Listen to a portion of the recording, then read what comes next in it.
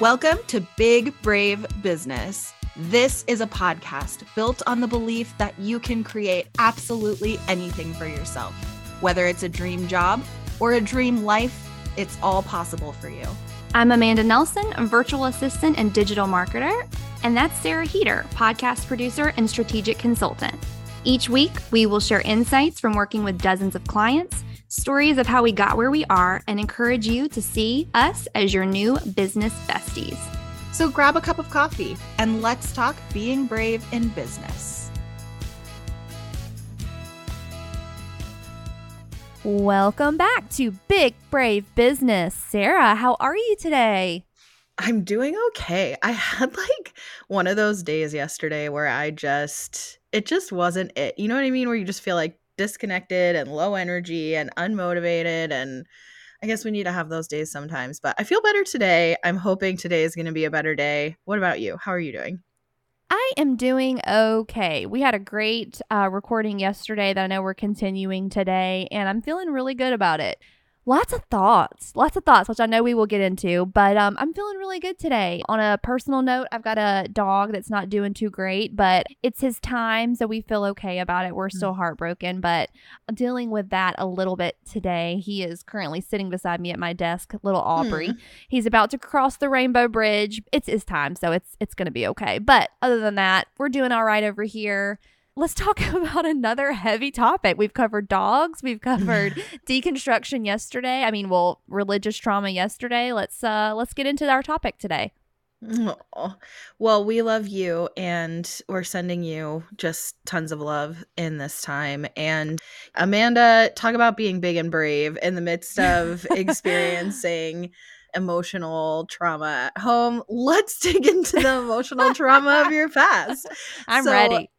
Last week, we talked about kind of the parallels and the correlation of marketing and capitalism and corporate life alongside religious communities. How do I say this? My word.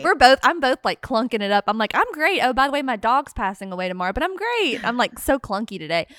I don't want to be disrespectful, because one thing we didn't say last week is that not all people who have religious faith in their life or have a religious community in their life are experiencing trauma.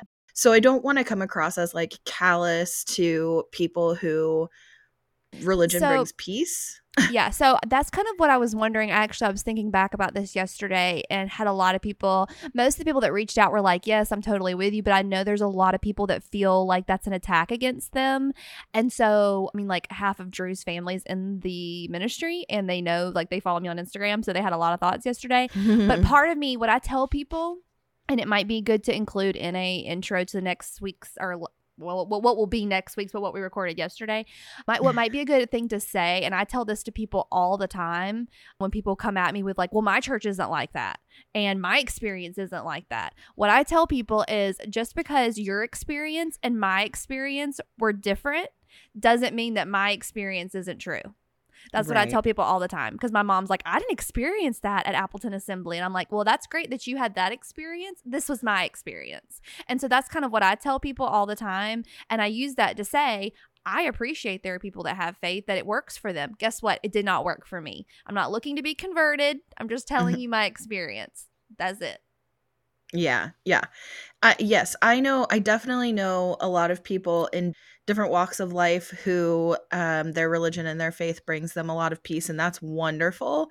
We were really trying to correlate people who have experienced trauma in all these different facets of life. We experienced, and this sounds like, I don't know, some people would call this snowflakey, but who have experienced trauma in corporate life, who have experienced trauma in online entrepreneurship or coaching, who have experienced trauma in religion.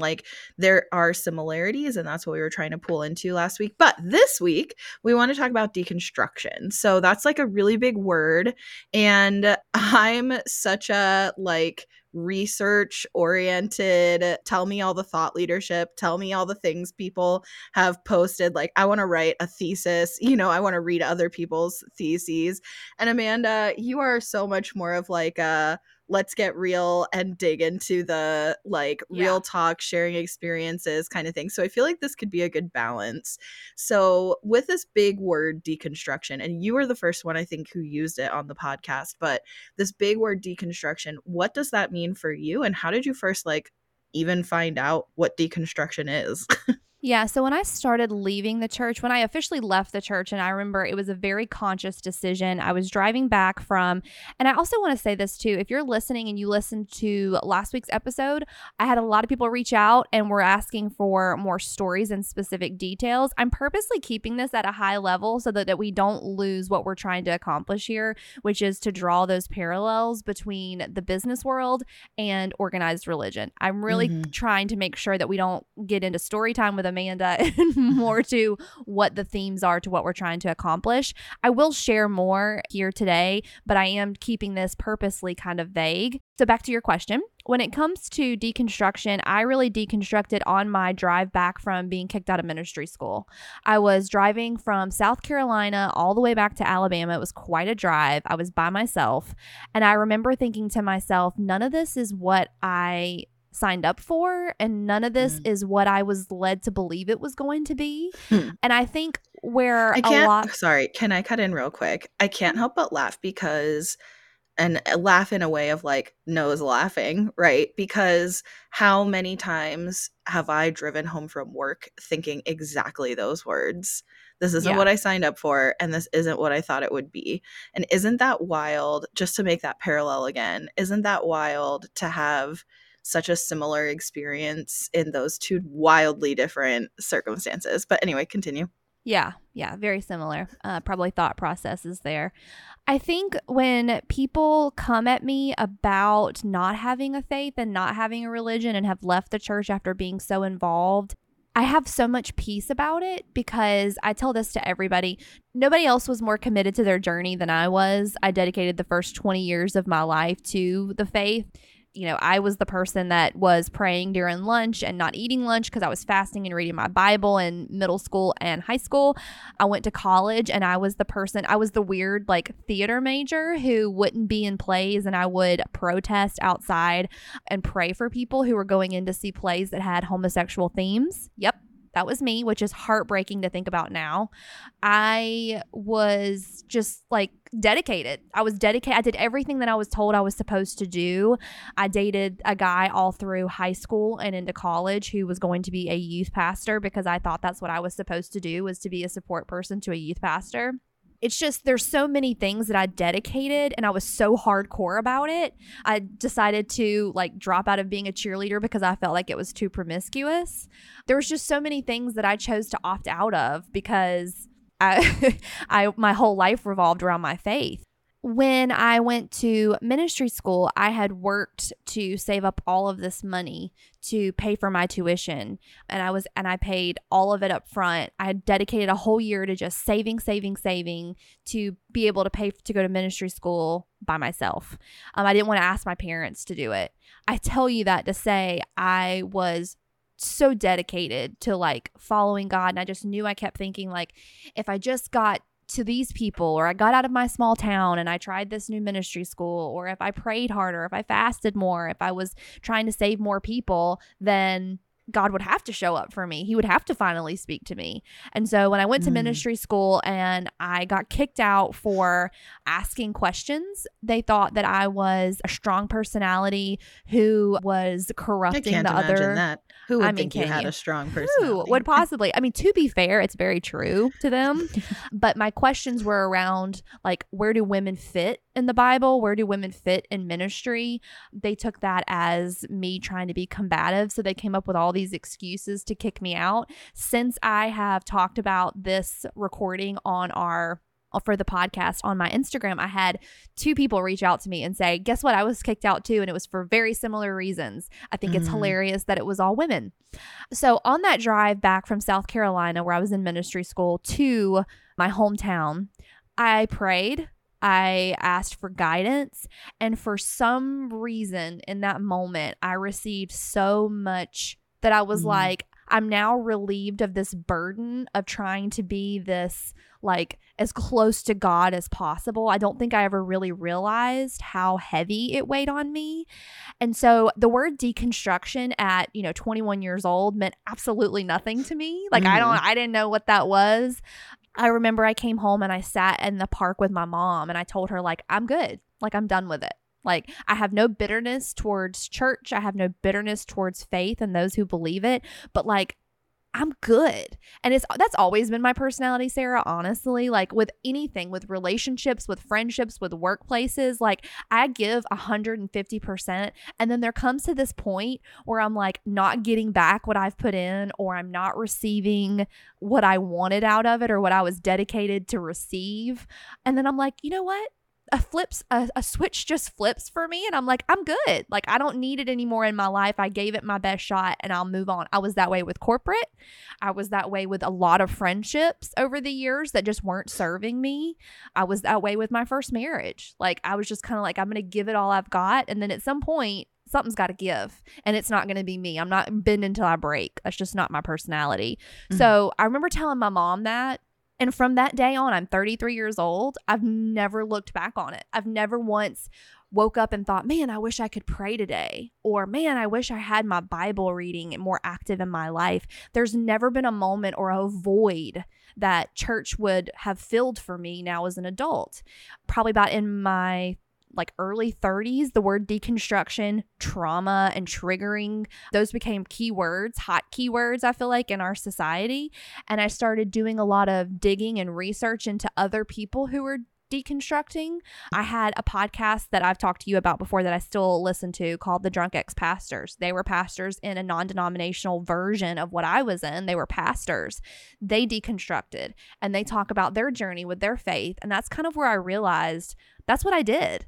Deconstruction, to me, to answer your like question with this long-winded answer, it looks a lot like unlearning behavior, unlearning mindsets that were ingrained in you so deep that you couldn't think otherwise. It's actions that you would have done, things you would have said that were regurgitated to you over and over and over again, that were so like melted into the back of your skull that you just had to say and you had to do these things. It's Mhm. deconstructing, stepping away from all those things and realizing that you're your own person, that you have your own thoughts, that you are a whole individual person outside of this entity that you were raised into. That's what it looked like for me. Yeah. Thank you for sharing all of that. I think anybody listening would be really interested just to know you better in that way. And like I said before, I think that there's a lot of similarities. And what's interesting is I think that's how I thought and still think of deconstruction, the concept as well, when it comes to deconstructing from something.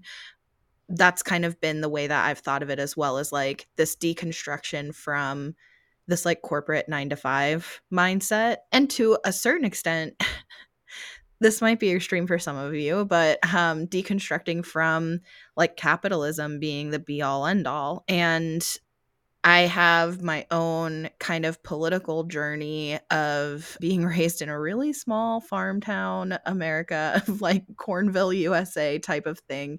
One stoplight, very conservative, very racist, and raised by a very proudly Republican father, like wrote a campaign song during Trump's first presidential campaign Where do I level. download it? Um, I mean, literally, I can send you links, but Please, Sarah. um, so I had grown up with this mindset and this perspective on the world.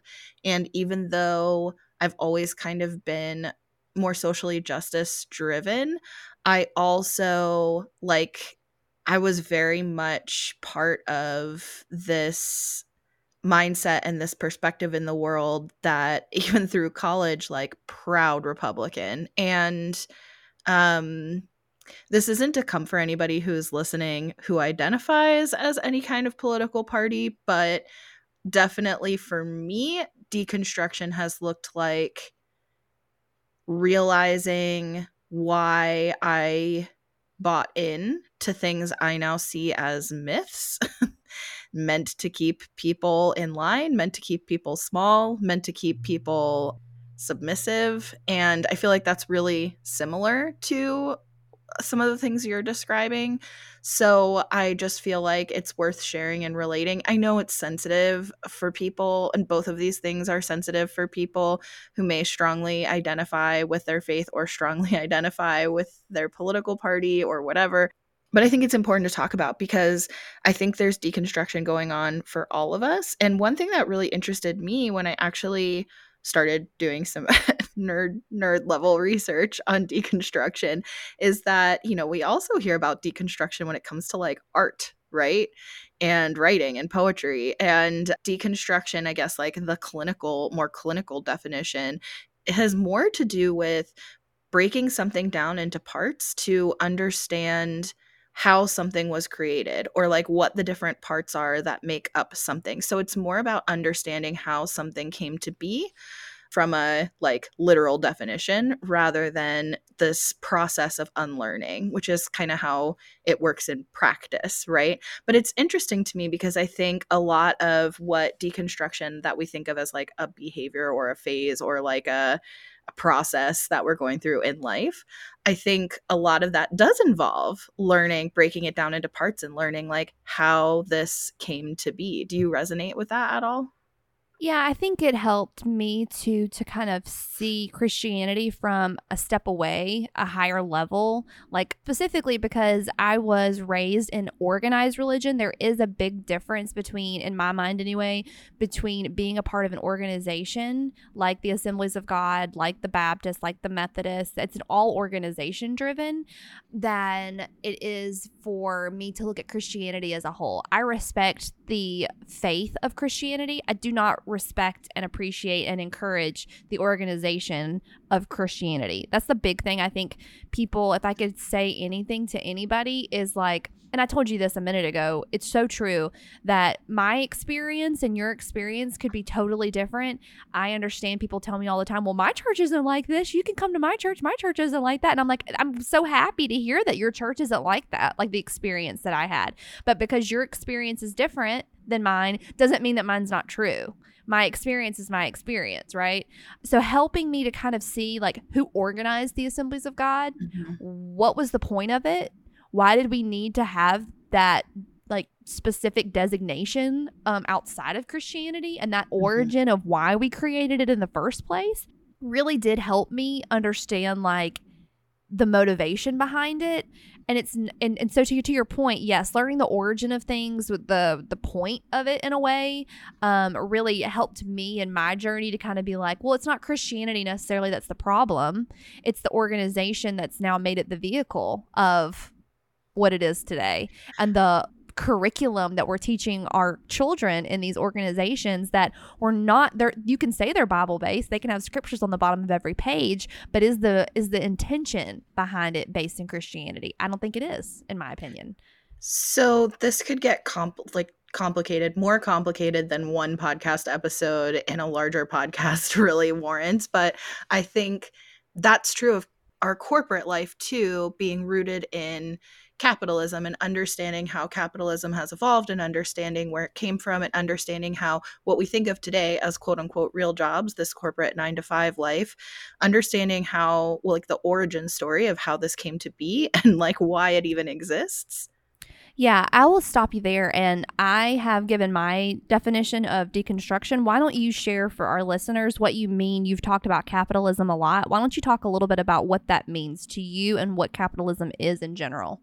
Oh my god, okay, well, I mean, like, you could get an entire PhD in that, but I think I would say capitalism, understanding, like, our economic system in the United States and the way most of the world is operating today in 2023, at least the first world operating on this idea of I feel like there's gonna be somebody who's listening who's like, "That's not the legal definition of capitalism," but like this mindset or this structure, it's not a mindset, this structure where it's like ruled by corporations, and so it's private company based, and there's like like there's so many layers to this. So like the But way we buy and sell goods, the way we work as a well, what makes our yes. society go around and what manipulates how we our Yes, behaviors. but specifically when we're talking about capitalism in this context, it's also the idea of private ownership. It's the idea of like owning a company, right? Like owning a business.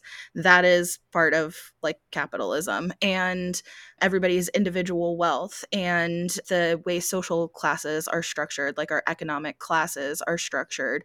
And our cost of living factors into that, owning property factors into that, buying and selling property, which counts as, I guess, buying and selling goods. But all of those things, like, and how that balances with our human rights, like our right to, like, and you could, I guess, debate about this, but like, do you have a right to have a roof over your head? Do you have a right to safe and affordable housing?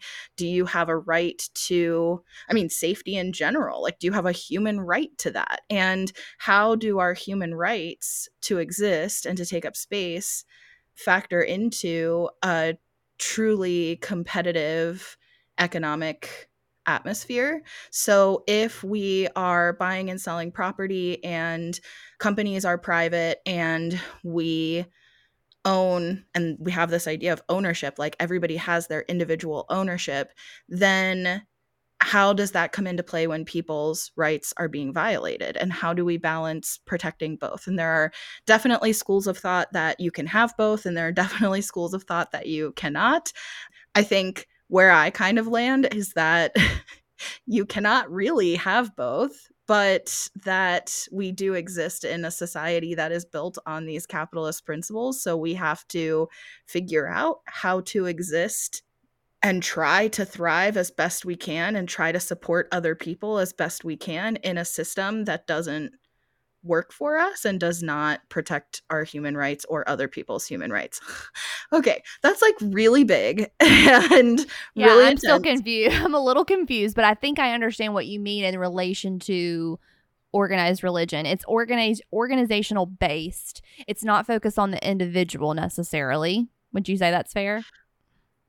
Actually, I would say, okay, that's a whole other conversation. Here's how I would say it's related. What's related is that I think it's this idea that the powers that be, right, the person or the people in or the power structure that exists, the level, the elite tier that is in a position of power, that is decision making and that is controlling the larger community, and then being part of the larger community means being subject to learning ideas and perspectives only from the perspective of being within the system that you're in. So like in religion, right? In a religious community like what you have described, and I'm not trying to tell you what you've experienced so you can correct me, but like this idea that you're taught what to think and believe, and that is the only real perspective that you know. And when there are other perspectives that you're lightly introduced to, like this, some people think this and they're wrong. What you're taught is this is why they're wrong. So you don't necessarily know. Like, I think it's a pretty common public education in the US thing to teach, like, communism is the only alternative to capitalism and communism never works, right? Like, have you heard that? Does that feel Yeah. familiar? Yeah. Okay, so that's like the only real thing, to be honest, that's the only real thing we're even really taught about communism. And there's just an assumption capitalism is just what it is. It just is. That just is the economy. That just is how economics works. That's like how we're taught in the US. So then you're not really given the opportunity to explore or assess what capitalism is or whether or not it works for you or for anyone else, frankly. And the reality is that in practice, how it actually ends up working is only for the very wealthiest of the wealthy. It works for them and it keeps poor people poor. And I think there's some similarities in that where, like, I think there a lot of times, and again, just from conversations you and I have had about religion, where people in certain religious experiences and certain religious communities might experience, especially women, like they're kept really submissive, they're kept really quiet, like you are not allowed to ask questions. So the structure, the power structure is built in a way to keep you submissive. Yeah. Yeah, very similar. Very similar. The tones are very, very similar. The goals are very similar. And that's Um, not by accident. And that's what I personally would really like to get across with this of like why I think it's relevant to talk about your experience, Amanda, with religion and deconstructing from a religion and having the experience that you had from religion. Because first of all, I think it's a way to like get to know you better because it's a big part of who you are, but in yeah, your life experience. But second of all, I think there are a lot of things that we can relate to when a lot of us who chose to pursue entrepreneurship chose it because the quote unquote 9 to 5 life didn't work for us. It's like there are some people who never had a 9 to 5 job. They figured this out earlier and like that's amazing. But it's still the same kind of idea that I knew that wasn't going to work for me, right? Like I always say about working a 9 to 5 job that if I haven't lost you yet, this will hopefully bring you back.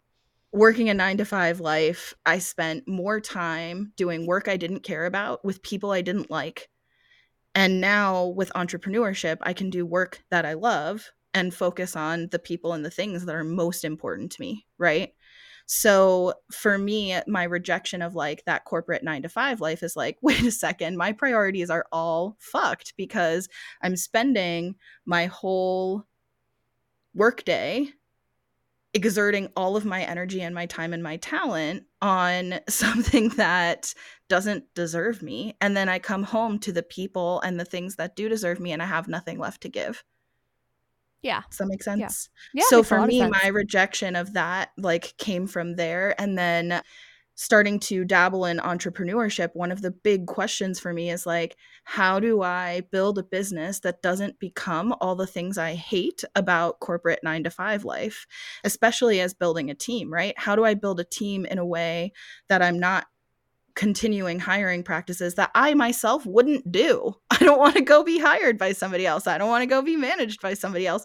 So, how do I build a team without becoming all the things I reject? Like, that is hard. Yeah. Yeah. It definitely is. It's all about, I think, trying to find that balance of intention. What is your intention at the end of the day? I think that's how you become a great leader of a team. To your point, I think also your intention behind your faith, like what's the point at the end of the day? And I would encourage anybody to think about this. I constantly ask myself, almost to the point of exhaustion. Anytime I do anything, and it really started after I left corporate, which is what is my intention behind the work I do, behind the food I eat, behind the goal of the day? Like, what's my intention at the end of the day? Do I have good intentions? That really And goes back to you being the girl who asks too many questions, and isn't yeah, that interesting to see that as a strength? What they kicked you out for now is a strength for you in that constant deconstruction and unlearning process, like breaking things down and understanding how they came to be is like, why do I do this in the first place? Why do I yeah. do this in the first place? Why am I doing this and does it matter to me? And if it does, it holds value. Yeah, I do it to the point of of exhaustion, mostly because um of my upbringing. This is something that I wish people would understand. I know that the word triggered to a lot of people has become kind of like a snowflake word, oh, that triggers me, oh, that triggers me. I deal with the aftermath of my upbringing, the first 21 years of my life. I deal with that every single day. It also plays into the fact we talked about it before about I'm an Enneagram 6 first and foremost, and the negative side of an Enneagram 6 is overthinking, over worrying, being an anxious mind.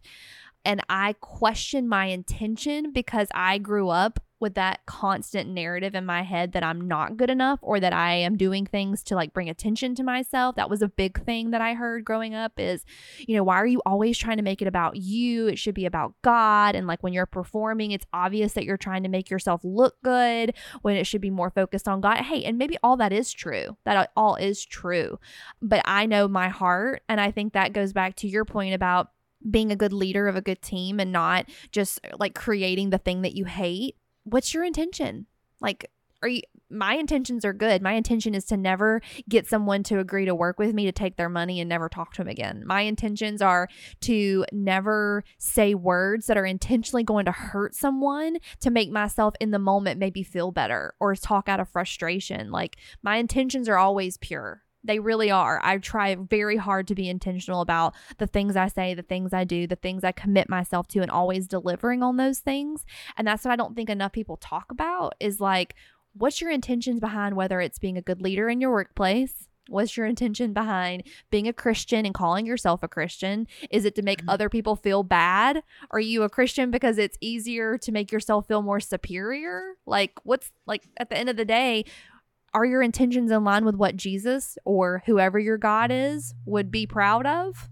I mean, really, those are really hard questions to ask yourself at the end of the day. But I feel like that was a big part of my deconstructing those belief systems, because it reaffirms to me I am a good person.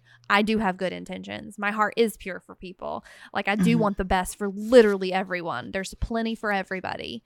And I think if we can combat negative thoughts, whether it's around Christianity, whether it's around corporate mindsets, whether it's around business in general, if at the end of the day you go to bed knowing that you did your absolute best, like that's all anybody could ever ask of for you. Yeah, I think that's a really positive way of looking at things. I think sometimes I can spiral in never feeling like I'm doing enough, and I think that's part of it too, of kind of, I mean, a big part of deconstruction I think is grieving, and I think sometimes I find myself just, yes, trying to stay really clear on my whys. And I would say for me, like, my intentions are, I want to, I mean, make enough money to live, to have stability and safety for myself and my family. And you could even say for my children and their children who don't exist yet, right? Like, I think there's a certain level of like also wanting to build security and stability for my family, like longer term, multi generational. There's also definitely an intention behind what I do, of, like I said, of wanting to focus on the people and the things that matter most to me, and I want all the people I work with to also be able to do that. So, whether that's clients or team members, I want my clients and my team members to be able to focus on the work and the people who mean the most to them, and to try to build that way. I want them to, anybody that I work with, to feel like they are receiving value. So that's both, again, clients receiving value, team members receiving value as a result of working together. And that value can look different, right? Like, team members, I want them to feel like they're well compensated, and I want them to feel like they're treated well. And hopefully I'm achieving that. I think, you know, like, we work together, obviously, you're a part of my team. And I think trying to make sure that you always feel appreciated. And also, we have a lot of conversations about like the opportunity for you to focus on work that matters to you, that you enjoy, that you like. And if you hate something, or if you don't like it, or if it frustrates you, like, how can we change it? If it's taking too long, how can we, eliminate it or dissect it or whatever, or move it around to somebody else's plate who it might be a better fit for. And we also have had conversations about, like, yes, raises, like, yes, I want to pay you more. We've done that multiple times where we've increased that amount. And so I think those are all important intentions for me in business and life.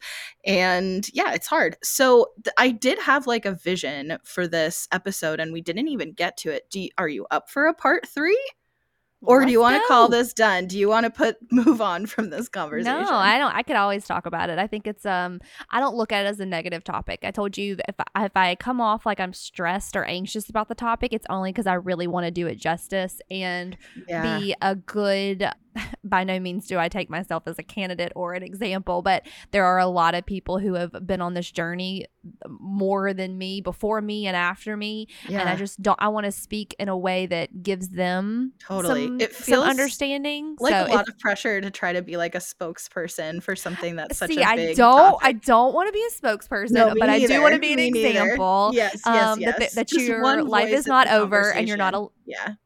correct. So I don't feel I'm totally up to talk about it as many times as you want. And I will tell you this too. If you're listening to this and you have thoughts, or you've been in a similar situation, or you're in it now, my inbox on Instagram is always open. I have would love to talk to you one on one if you're comfortable and you want somebody to talk to. Like, this is a heavy topic. It's a heavy journey for a lot of people. And I will tell you this, it is very lonely. And I went through it by myself. I understand. And if you need somebody to talk to, vent to, my Instagram is at Amanda Nelson Reads, READS. And I am more than happy to talk with you.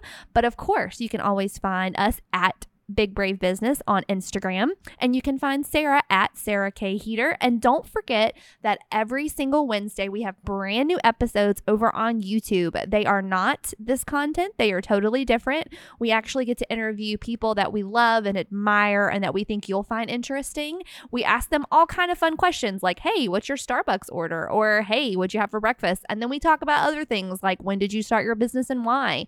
So we get into all kind of fun stuff that's entertaining, and Sarah edits every single one of those, and they're hilarious. So Thank you. you're welcome. I also realize how many faces I make when people are talking, and it's annoying, but go ahead and watch it. It's ridiculous. My favorite thing to zoom in on. Yeah, Sarah zooms in on my face and my face and my reactions to the expression. That's the word. You got there. Sarah zooms in on my face and my expressions all the time, and I realize that every single thought I ever think goes right across my face. So if you're interested in seeing that, head over to our YouTube at Big Brave Business, and we will be back with part 3.